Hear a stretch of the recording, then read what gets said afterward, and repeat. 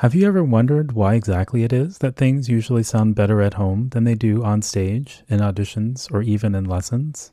It's easy to chalk it up to nerves or assume that you just have to practice more or get more performance experience. And sure, those things certainly are part of the puzzle, but a lot of times that's not really the true root cause. If you've been confused by the inconsistency of your performances, I put together a free 4-minute quiz called the Mental Skills Audit, which will help you pinpoint your mental strengths and weaknesses and figure out what exactly to adjust and tweak in your preparation for more consistently optimal performances. You can take the Mental Skills Audit online at bulletproofmusician.com/MSA. That's MSA for Mental Skills Audit. And again, it's 100% free, and it'll take just 4 minutes to get your results emailed to you as a PDF.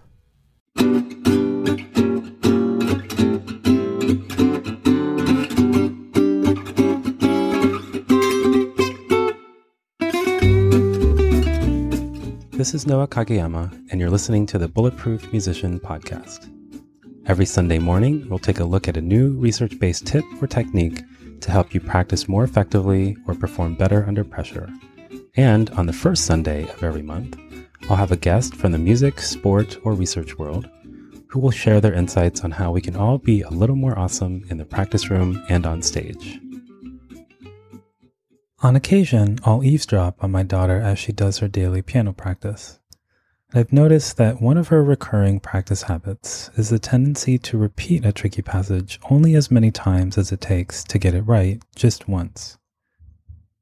Sometimes I'll poke my head out into the hall and ask her to try it again, to see if she really did fix the problem or just got lucky. And sometimes she'll give it another go, but usually she just continues to play on and make her "I can't hear you" face. Which brings up an interesting question. Namely, is it okay to move on after we've gotten a passage right just once and maybe come back to it later? Or is it better to give each problem passage a preset number of repetitions or a certain amount of time and then move on when we reach that number?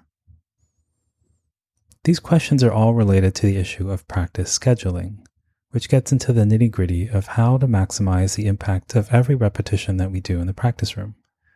There's a lot of interesting research in this area, and if you need a refresher, you can read more about the differences between two particular types of practice schedules, blocked and random practice, in a guest post by clarinetist Christine Carter on the blog at bulletproofmusician.com/blog.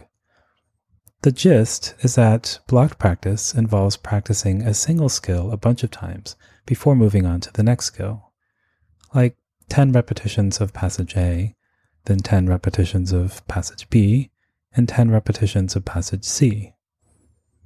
Random practice, on the other hand, would involve alternating between several skills a little more frequently, like 3 repetitions of passage A, then 3 repetitions of passage B, and 3 of C, then A again for 3 repetitions, B again, and C again, and so on. The benefit of blocked practice is that you generally achieve a higher level of performance during practice. But there's a tendency for those practice gains to fade away, so you don't perform quite as well when you're tested a day or a week or a month later. With random practice, on the other hand, your gains during practice tend to be more modest. However, more of those practice gains stick, and so you generally see higher levels of performance compared to block practice when tested sometime later. The problem, though, with devoting a preset number of repetitions or a block of time to working on one passage is that it's not very flexible, and it doesn't take your success rate into account. Like, what if I tell my daughter to do 10 repetitions of a tricky sequence in measure 85 with the goal of playing that section at tempo without missing any notes, and then she nails it on the 3rd try? Should she do 7 more repetitions just because, or move on? Conversely, what if she gets to the 10th repetition and she still hasn't gotten it right? Should she stick with it for a while longer until she gets it correct at least one time, or move on and come back to it later? One approach to practice that has begun to get some research attention is the win, shift, lose, stay approach. This is more flexible than a traditional blocked or random schedule, because the number of repetitions you do is dependent on your performance. When you perform the skill successfully, you move on. When you don't, you try it again.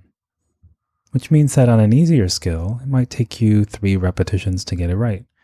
On a more difficult skill, you might need 10 or 20 or 30 repetitions. In theory, this makes a lot of sense, because you'd be adapting your practice to the skills that need the most work, and devoting your time accordingly, instead of spending excess time and repetition on passages that don't need a lot of work. So let's see what the researchers found when they compared this approach to blocked and random practice. 36 volunteers with about a year of basketball experience were recruited to participate in this study. They were randomly assigned to one of 3 training groups: a blocked group, a random group, and a learner-adapted group. Everyone started out with a baseline test of 20 shots. This involved taking 5 shots from each of 4 different locations on the court in random order. Each location was from a different distance and a different angle to the basket, which added to the difficulty of each shot. Over the next few weeks, the participants had 6 practice sessions where they practiced shooting from the same 4 locations. Everyone took the same number of practice shots over the 6 practice sessions, 60 per session, but the structure of their practice sessions was quite different. The blocked group, for instance, took 15 consecutive practice shots at a single location before moving on to the next spot. The random group, on the other hand, switched locations after every shot, following a predetermined random order. The learner-adapted group followed the same random order as the random group, but instead of moving to a new location after each shot, they switched locations only if they made the shot. If they missed, they stayed put and kept practicing until the shot finally went in. After their 6th and final practice session, they took another test, exactly like the first one, with 5 shots from each of the 4 locations. And to see how stable their improvements were, everyone retook the shooting test a week later. In addition, they were asked to take 10 shots from the free throw line to see if their improved shooting skills would transfer to a shot that they actually hadn't practiced. So how did they do? Well, as a whole, the participants did improve over the course of training, but there were some important differences between the groups. The learner-adapted group, for instance, performed well on the transfer test, making a higher percentage of shots from the free throw line than they did on shots in their baseline test. But their shooting percentage on the shots that they actually practiced stayed mostly unchanged from the first test to the last. I mean, there was a slight improvement in their average shooting percentage, but it wasn't statistically significant. The blocked group, on the other hand, not only performed significantly better on the transfer test of free throws, but improved their performance on all the other shots as well. Whereas the random group improved their shooting percentage on the primary shooting test, but not on the transfer free throw test. So what are we to make of this? Well, the study is a little tricky to interpret because the participants weren't skilled basketball players, and shooting a basketball is a pretty complex skill. So it's very possible that the results would have been a little different if the study looked at more advanced players who were honing or refining already well-developed skills, instead of practicing relatively new and undeveloped skills. Nevertheless, I think there are still a few key things we can take away from the findings. For one, the learner-adapted win, shift, lose, stay approach may not be the best strategy for learning new skills. Why? Well, having to move on just as you finally perform a skill correctly may make it difficult for the little adjustments you made to really sink in. It'd be like struggling to get a shift in tune, and as soon as you do, having to move on to the next item on your to-do list instead of taking a few more repetitions to reflect on what just happened and what you might have done right. Second takeaway is that blocked practice might actually be more effective in the earlier stages of learning a skill. Because whether it means allotting a certain amount of time or a certain number of repetitions to a particular passage, blocked practice would give you time to get a feel for the section and get the notes into your fingers, and not be forced to move on to a different section just when you're starting to get the hang of things. Indeed, the research on overlearning suggests that there can be benefits to doing multiple repetitions past the point of achieving success. And the researchers themselves wondered if it may have been more effective to have participants move on after 2 consecutive successful attempts, rather than just 1 successful attempt.